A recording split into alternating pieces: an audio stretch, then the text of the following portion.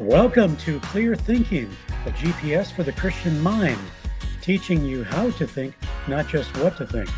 This is Joe Aguirre with theologian and philosopher Kenneth Samples. On today's podcast, Ken will wrap up this series on end times theology.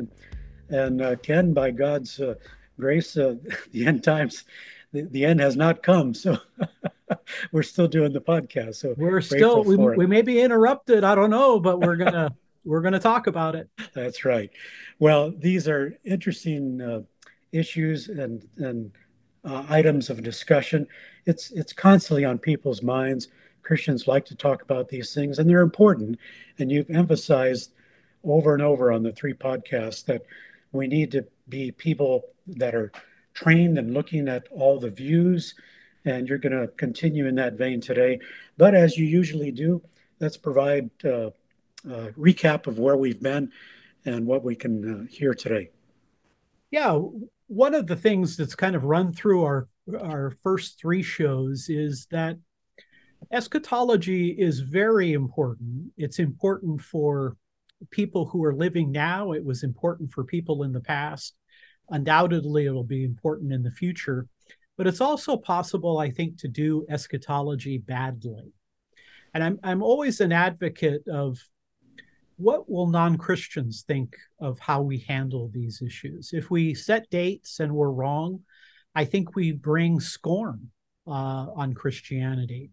I think when we are overly divisive, holding our differences and maybe become divisive, I think that that's also a problem. I like to emphasize truth, unity, and charity. But we've also began looking at some of the differences that these major Christian views have. We talked a little bit about the apocalyptic literature.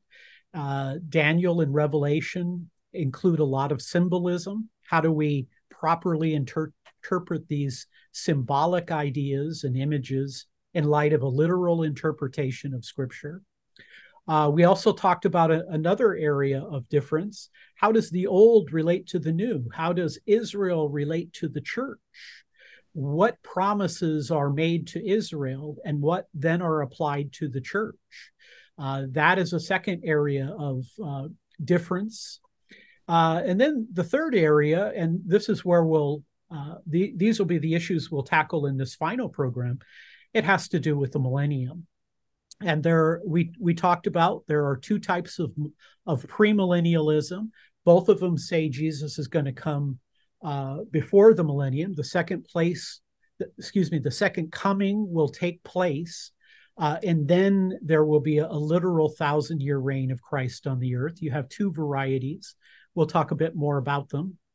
Then you have postmillennialism that says that rather than the second coming before the millennium, it's Christ's coming is going to come after the millennium. There'll be a long period of time, possibly 1,000 years, where the Great Commission will go out and Christianity will be successful in reaching the world for our Lord. And then Christ will come, a post-millennial perspective. And then the kind of maybe the most different one, and maybe the one that lots of evangelicals know the least, is called amillennialism, which says rather than a literal reign of Christ on the earth, the millennium is actually a reference to the very long period between Christ's first and second coming. Christ reigns over church history. So those are the four. And Joe, I'd like to just kind of take each of those, talk a little bit about some of their distinctives, identify what I think are the strengths and weaknesses. Yeah, great. Ken, a question. You introduced the idea in the last podcast of progressive dispensational. I think that's the term. Is Yes. that then part of dispensational premillennialism? I think so. I referenced Talbot School of Theology and Dallas Seminary, and there are other schools that would fit under the dispensational. Moody Bible Institute, for example, would be another dispensational school. Dispensationalism is a common perspective among American evangelicals. And uh, Talbot and Dallas have interacted with theologians of other eschatological schools, namely the covenantal view, which is very popular, especially in Reformed, but also in Lutheran and Anglican traditions. And so there have been some refining of that. One of my teachers, maybe my most important teacher at Talbot, was Robert Sosi, and he was considered a specialist in eschatology. I'm going to recommend one of his books a little bit later, but I think Dallas as well, Dallas Seminary, uh, very influential school within evangelicalism.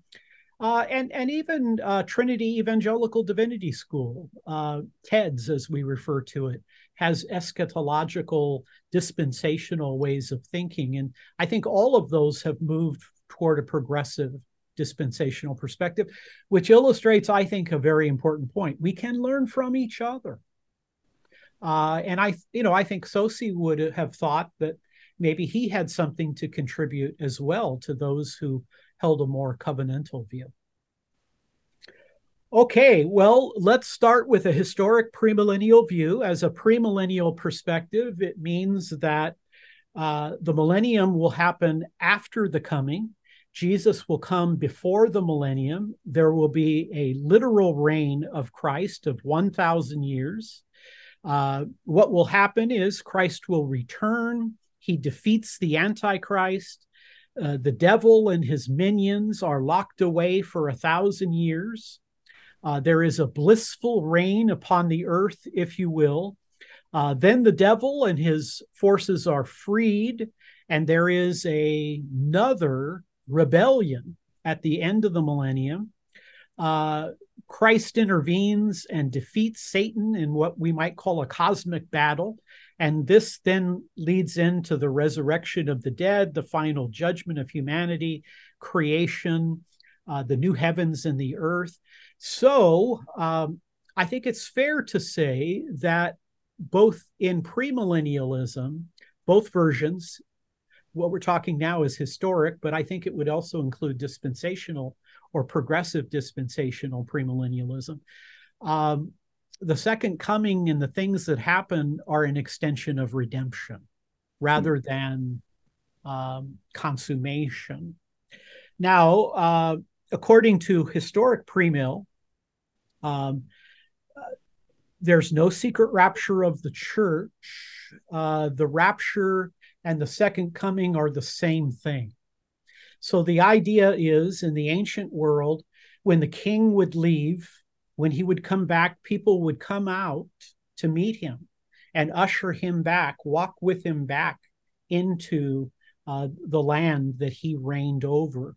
So a historic premillennialist would be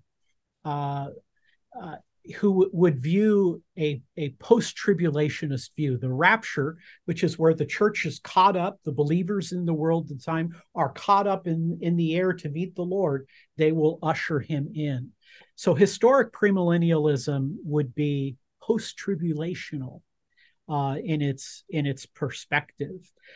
Now, I want to talk about what I think is maybe its strongest argument. And again, some might differ with me, but I think a critical backing of this perspective is that Revelation 20 may be the most natural reading of a premillennial type of scenario. That is, I think that when we read Revelation 20, there is a tendency to want to see it as being in literal terms. That I think is a strength. The amillennialists are going to push back on that, but we'll save that for later. I also think that there is some validity to premillennialism being part of the early church. Now, again, there are disputes about that, but it has traditionally been understood that premillennialism was popular very early in church history and then very late in church history. So some of my premillennial friends will tell you that, hey, yeah, it's true that during Augustine and Aquinas and Luther and Calvin, they were primarily amillennial or postmillennial, but some of the early Christians seemingly were premillennial. Again, some of that's debatable, because amillennial scholars that I have read recently have said that among the church fathers, you have amillennial interpretation. But, that's nothing to sneeze at. That, number one, there is a basis for reading Revelation 20 in a natural sense, which would mean that maybe there is a literal reign of Christ on the earth, and that there were people very early who held that view. That those two, in my opinion, are two of the strengths. Now, how about the challenge? I argue that the greatest difficulty with this position, both historic premill and dispensational or progressive dispensational premillennialism, I think the greatest challenge is that another rebellion of evil happens after Christ returns to earth in all of his glory. So some of the amillennial people would say, for example, that Jesus doesn't come the second time the way he came the first time. He doesn't come in the sense of being a lowly carpenter from Nazareth. He doesn't come in the idea of suffering and dying in the context of Israel and the Roman Empire. He comes with all of his glory. So how is it possible that there will be another rebellion? Christ will return in all of his glory, and then after 1,000 years of reigning, it's erupted again. Now, what I think is important there is this idea that the amillennialists say the second coming and everything that happens after it is part of the consummation rather than redemption. Of course, a comeback by the premillennialists might be that, look, the angels rebelled against God, and they're aware of God and his glory. So none of these points are necessarily, knockdown winners or knockdown losers. But some people would say, it makes a lot more sense to think of the millennium and the second coming in the context of consummation. Now, two good books for a historic premillennial view. One of them is a real classic. It's entitled The Last Things by George Eldon Ladd, Ladd, George Eldon Ladd. Professor Ladd was kind of an institution of eschatological studies. He taught for a very long time at Fuller Theological Seminary, that's just up the freeway a bit here from RTB. I've known a number of scholars and pastors who studied under Professor Ladd. That is a classic premillennial text. And I'm comfortable saying Ladd probably forgot more about eschatology than I'll ever know. It's a must read, and I read it. I've read it a number of times. A more contemporary, Ladd's been dead a few decades. Another book is A Case for Historic Premillennialism by two scholars, Craig Blomberg.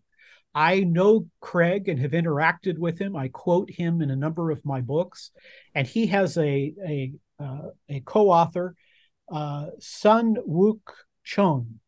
So again, A Case for Historic Premillennialism by Blomberg and Chung. That will kind of bring you up to date there. Can I pause a moment, or should I go into dispensational premill, Joe? Go ahead.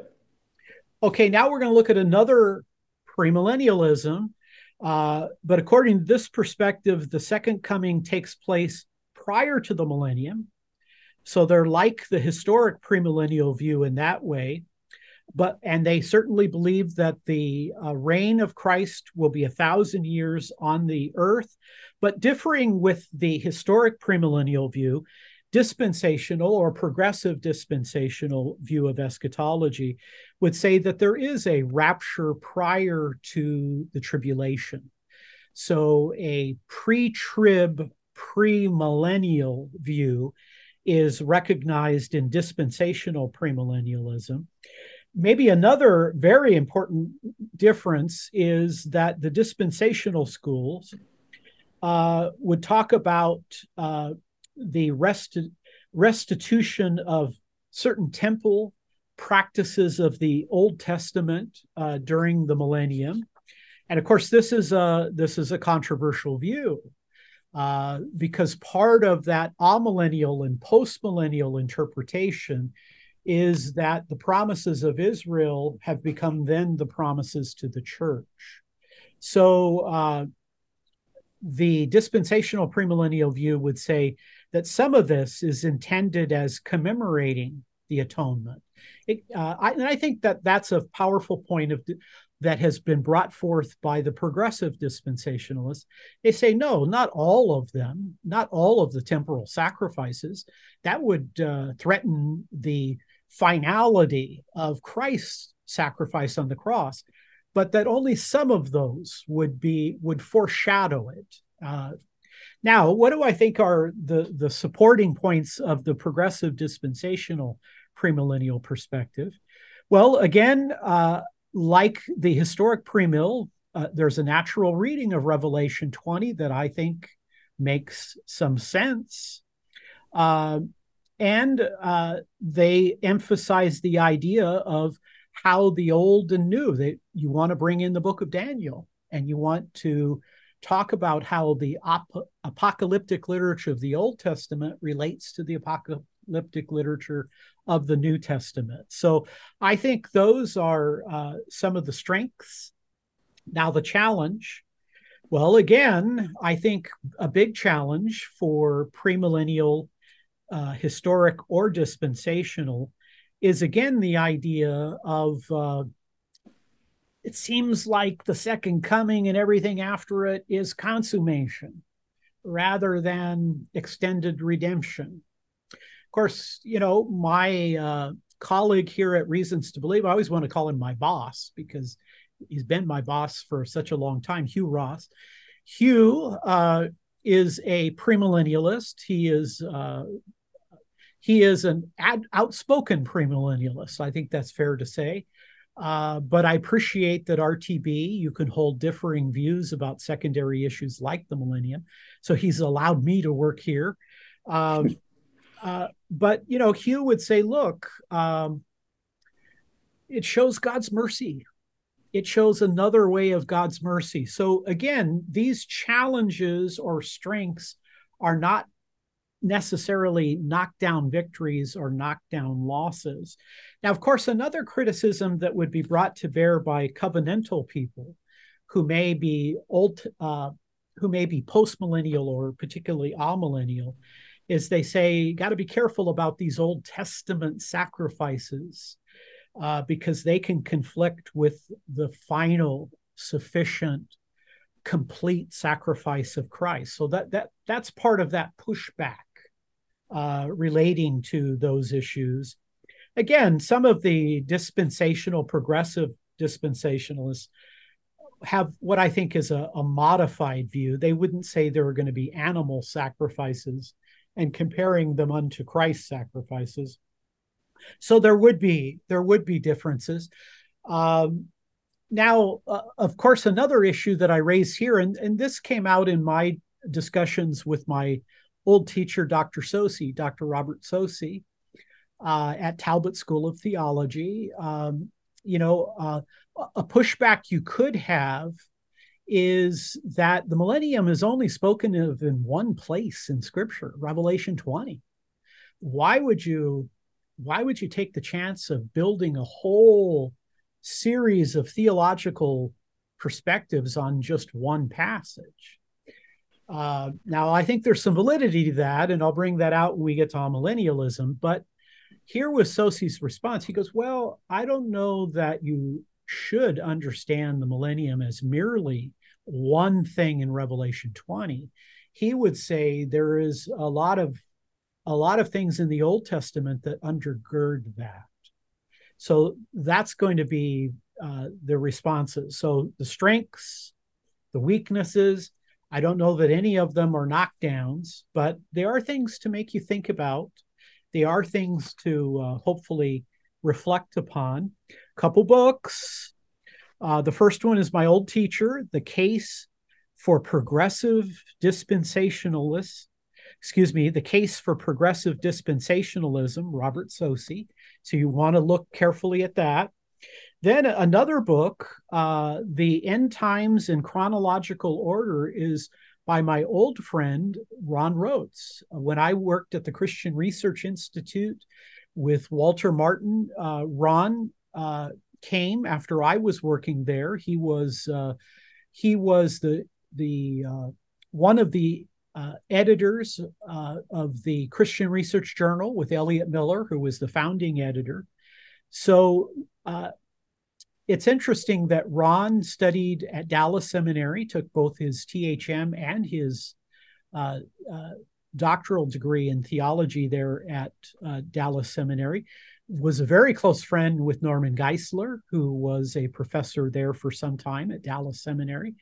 Ron is a very sharp guy, a prolific author. I think he's written between 70 and 80 books. And I remember Ron, and when I think about him, I remember he would come in at 9 o'clock, close the door, and you wouldn't see him until 5:30. He influenced me in this sense that I think that if you want to get a lot of work done, you need to close your door sometimes. And he was a very thoughtful person. I loved it when, after Walter died, Craig Hawkins did the Bible Answer Man program, did a really fine job. Craig is another really first-rate Christian thinker. After Craig left, there was a panel. And the panel would be Ron Rhodes, Robert Bowman, another friend of mine who is written extensively in apologetics, particularly counter-cult apologetics, Jehovah's Witnesses, Mormonism, etc.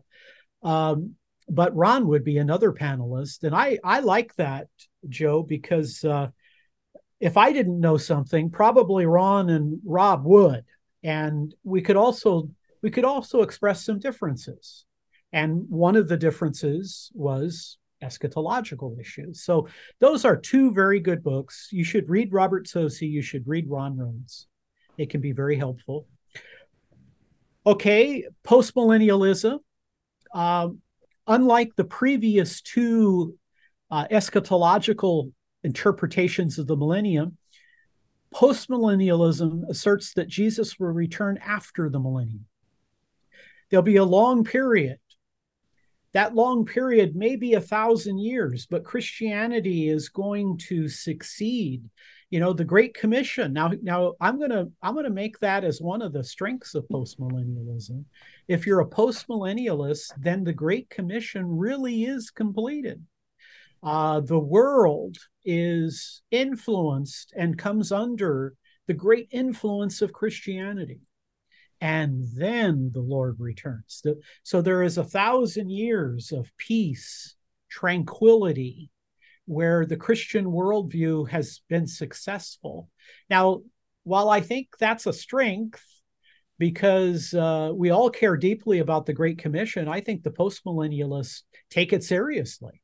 They say, look, it's not we're partially effective, we're successful by the Spirit of God.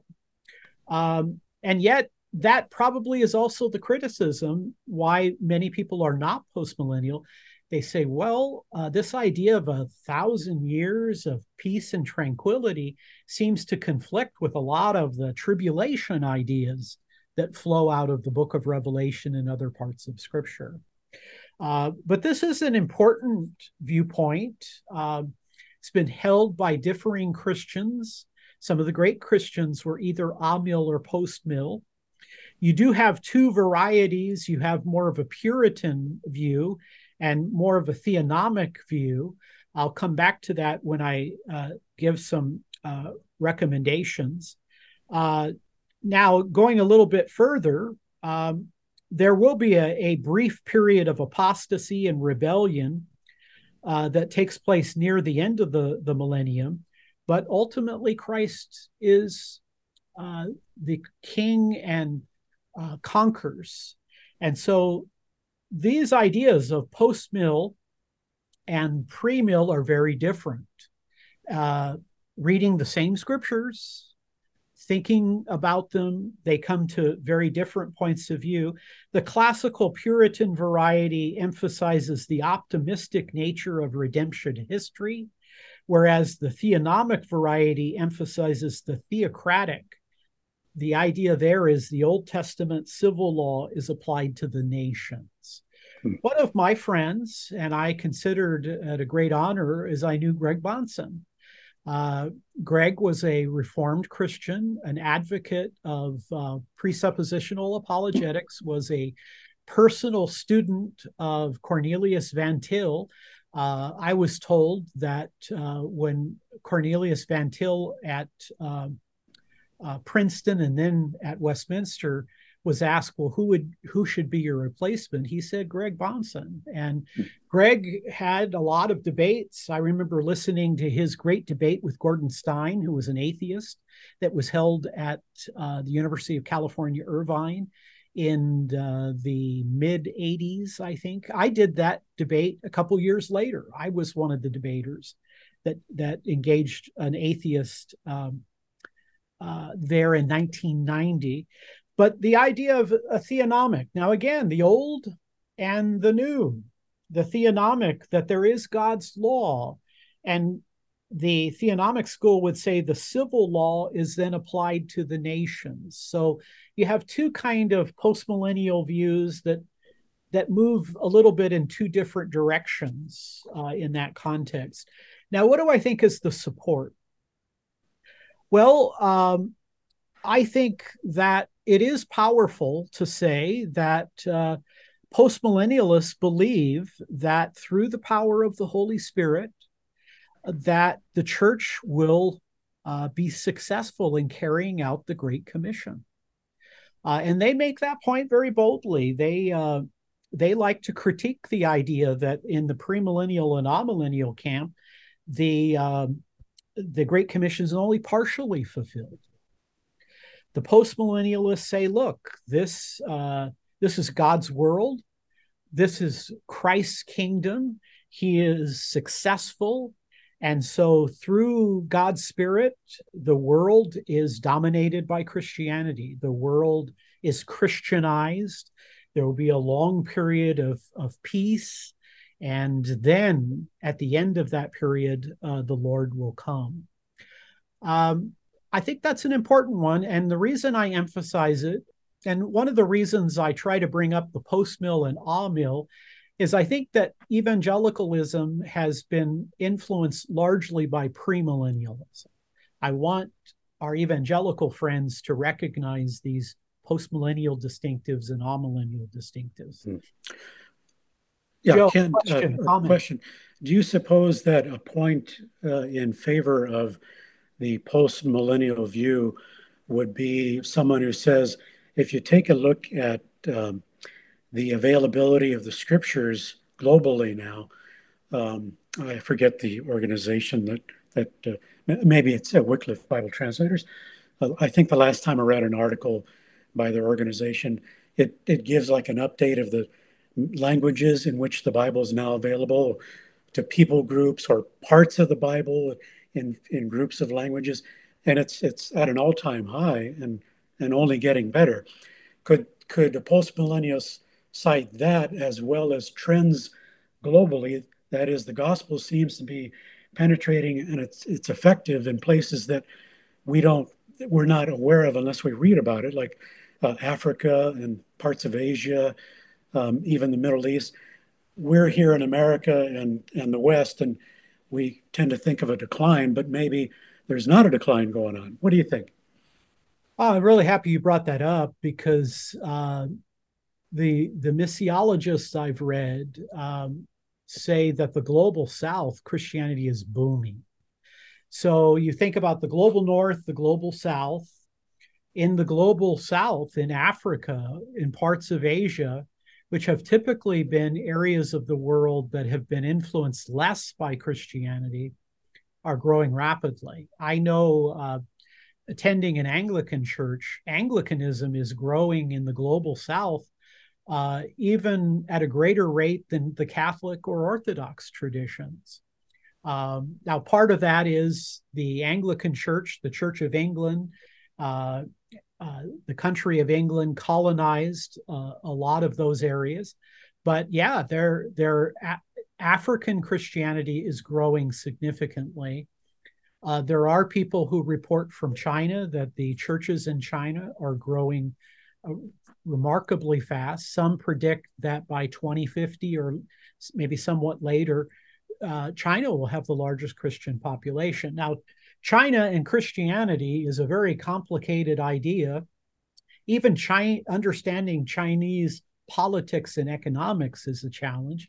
It's a communism, and yet there is a certain level of capitalism connected with it. Yes, I think you could marshal the case that Christianity is influencing parts of the world that in the past it had limited effect upon. Of course, you could also bring to bear the issue that it appears Christianity is declining in Europe and even in North America. So there's kind of the reason for being positive, but also questions about why the decline in the Western world. I mean, it's important, I think, to realize, Joe, that what we call Western civilization, not too many centuries ago, was just called Christendom. Hmm. So there are both of those issues that I think can be brought to bear. Now, the challenge for post mill is, of course, when you read the scriptures, not just the book of Revelation, but when you read eschatological passages, I think of First Thessalonians and other places, it sure seems like there's a lot of discussion of persecution near the end, that the world will be under dire distress and things of that nature. So persecution, destruction. Now, one way of thinking about that, however, and again, so I'm trying to give you the strength and maybe an objection, its weakness, but maybe a response. Some people might hold a preterist view and say, well, maybe the distress, the persecution happened under the Neronian persecution, the destruction of the Jewish temple. So it doesn't all have to land near the end. But I think for a lot of amillennial and premillennial, they say, yeah, I think I'd say that. I think I would tell you I'd like to be a postmillennialist. I'd like to see the church dominate the world. And by dominate, I mean bring it into its will of God, and to see the Great Commission completed. The question, though, is there is a lot of eschatological elements that seem very negative. But the postmillennialists certainly have not given up on that. I want to give you two recommended books. The first one is, again, reflecting more of the Puritan optimistic perspective. It's entitled Christ's Victorious Kingdom, subtitle Postmillennialism Reconsidered. Again, that title, Christ Victorious Kingdom, by one of my favorite theologians, a Presbyterian theologian who's taught for many years at Gordon Conwell Theological Seminary, John Jefferson Davis. That is a book that I read and I thought, whoa, there's more to postmillennialism than I thought. Now, from a theonomic view, I'm going to recommend Kenneth Gentry's book, He Shall Have Dominion. He Shall Have Dominion. And that is a very popular text for those who have more of a theonomic orientation. So, two books. And again, part of our previous programs was study the field.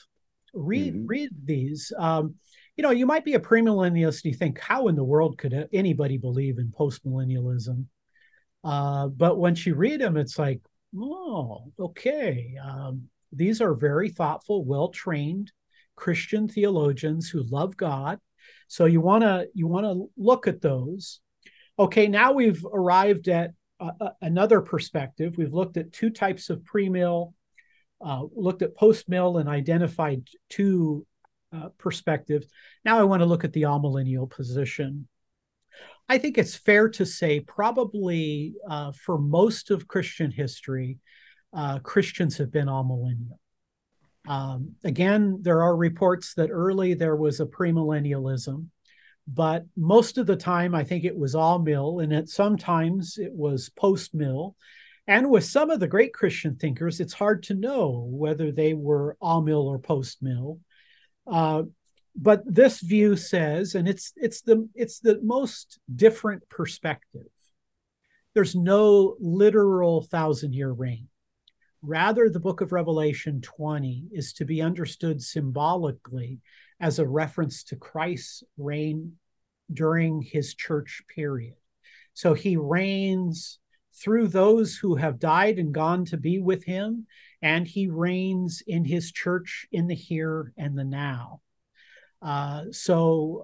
This idea would again be that before Christ's second coming, there will be a period of rebellion, but Christ will come in his glory. And this amillennial view would see the second coming and everything that comes after it: resurrection, judgment, new creation, eternal state. That's all consummation.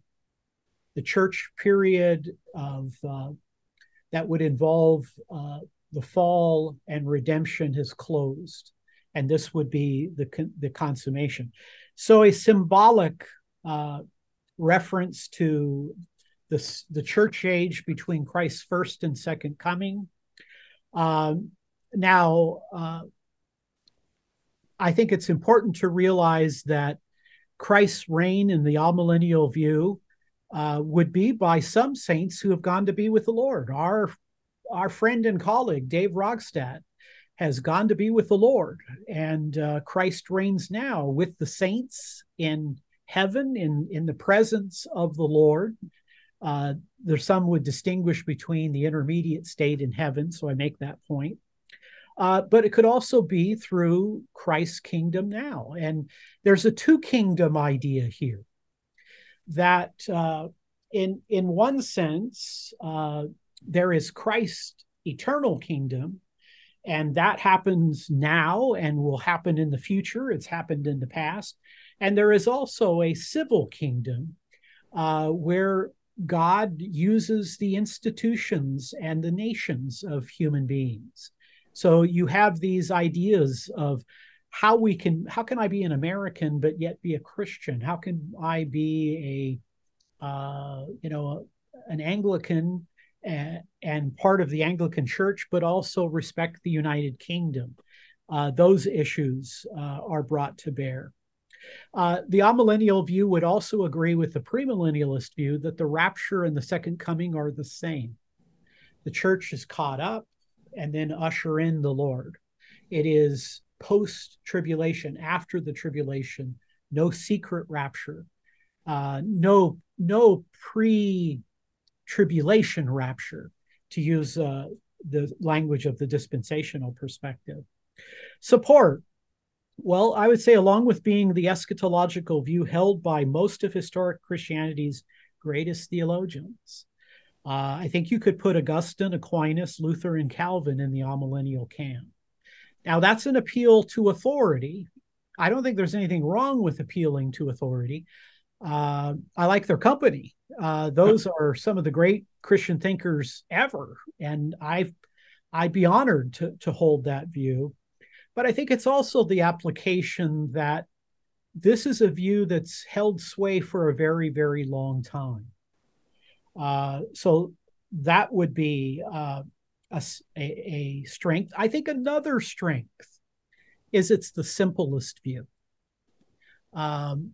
We talk about Occam's razor. I think there is, even hermeneutically, in terms of interpretation, the most succinct, the most simple interpretation could be the best.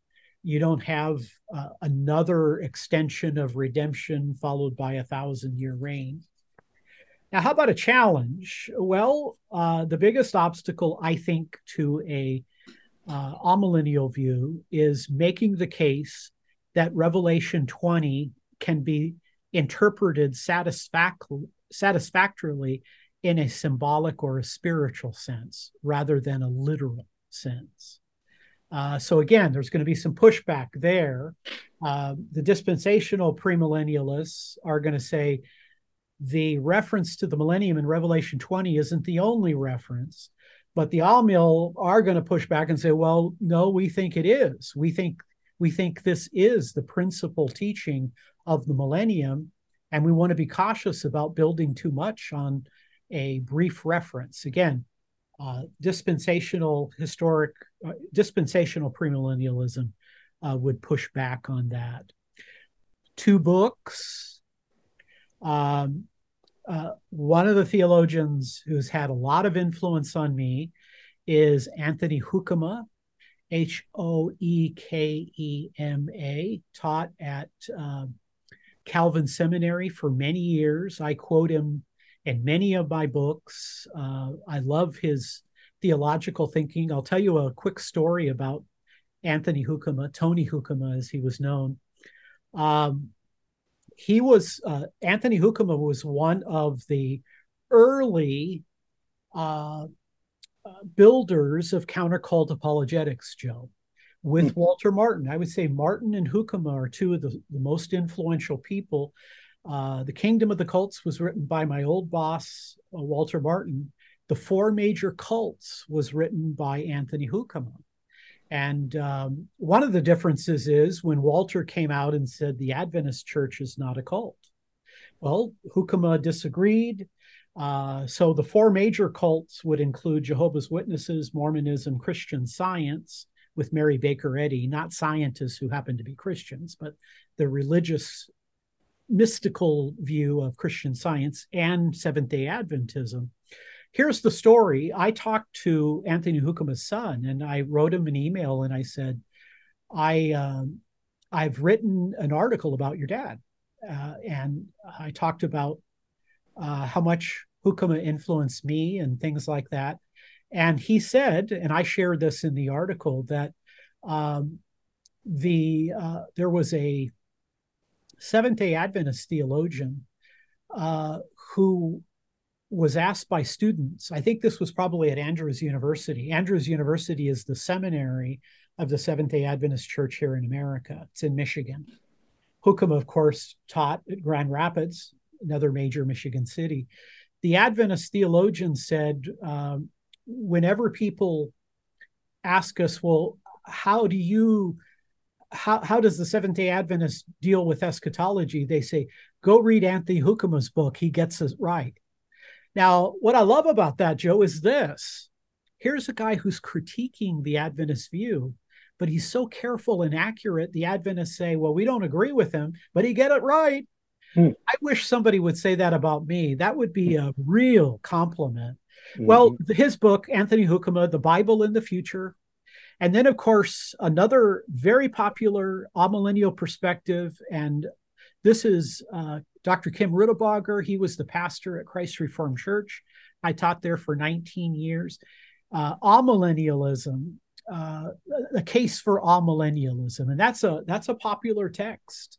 So those are two, I think, very good books. And I want to emphasize again, Joe, how important it is, I think, to read the field. Now, if these are too many books, and I'm not sure anybody could ever say there's too many books, but there are also books out there of four views. And sometimes those are very helpful books. So under one cover, I got the two premillennial and the post and the amillennial.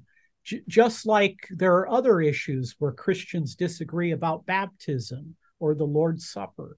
So you can purchase books that kind of give you an overview. Read the field, read the best people, and I think you'll come away, I think many people will come away with what I came with. I was initially a premillennialist. was influenced by Walter Martin. He had a big influence on a good bit of my theology. Then I went to take my undergraduate degree at Concordia, and they were all millennials. So I had to read a lot about all-millennialism. Then I went to Talbot School of Theology, and I had Professor Sosi, who was well known as a dispensational premillennialist. And then I met Greg Bahnsen, who exposed me to postmillennialism, and I came to the conclusion, wow, maybe we should be more tentative, because differing, very thoughtful people on all sides of these issues differ. It is a challenging area, and even in church history, there have been differences. So I think this is a very important area to study. And I'll tell you my own view. I don't say this in my book, but I'll share it with our listeners. I lean toward the amillennial view. Now, could I be wrong? Could there be a premillennial perspective? Yeah. I'd like to be postmillennial, but I'm not there yet, if I ever make it there. But again, these are principles that I've tried to apply. And let me conclude my discussion of pre-mill, post-mill, and all-mill, again, with a quote from another theologian that's influenced me quite a bit. I think, Joe, my most successful book, if you measure it in terms of probably sales and influence, is my book Without a Doubt. And I'm thrilled to say it's not only been translated into the Indonesian language, but it's recently been translated into Urdu, which is the national language of Pakistan and which is spoken in parts of India. Fuz Rana's dad spoke Urdu, for example. Fuz Rana's dad was an Indian physicist and a Muslim and spoke Urdu. Well, this is Bruce Milne. And if you read Bruce Milne's book, you'll see his influence on my writing of Without a Doubt. This is what Milne wrote. Again, he was an Anglican theologian. I think he may still be living. He says, the center of the Christian hope is Christ himself in his glorious appearing. Division of opinion on the millennium ought never to be permitted to divide those united in their expectation of and love for the Lord Jesus Christ. And I think that's right. I want to encourage people to hold their views with integrity, but also recognize the importance of unity. And what Paul says, can understand all mysteries, you could have all knowledge, but if you're not loving, it's empty. So that's just we took 4 programs, but it's still just to whet your appetite of these issues. Yeah. Mm-hmm. Great stuff, and a great note to end on, that quote there and your comments. This has been very helpful, Ken. Thank you. I want to bring up, emphasize your book as well, Christian Endgame. You can go to the Reasons to Believe website and store and shop, and you'll find it there, the basis for this series. But I've gotten a lot out of it, Ken, and I sure hope our listeners have as well. All right, well, that's going to wrap it up for this podcast. Let us know what you think. If you have a comment or question based on this series or anything else, we'll be glad to consider that and read it here on the podcast. You can reach out to Ken via Twitter. That's at RTB_case samples. Be sure to get Clear Thinking sent to your device. If you're not subscribing already, subscribe to the Reasons to Believe podcast on Apple Podcasts, Podbean, and most podcast services. For Ken Samples, this is Joe Aguirre with a reminder that the goal of apologetics is not victory but truth. Thanks for listening, and join us for the next edition of Clear Thinking. Thank you for listening. Your prayers and financial support are reaching people with reasons for faith in Jesus Christ, our Creator and Savior. To allow Reasons to Believe programs like this to continue, make your gift today at reasons.org.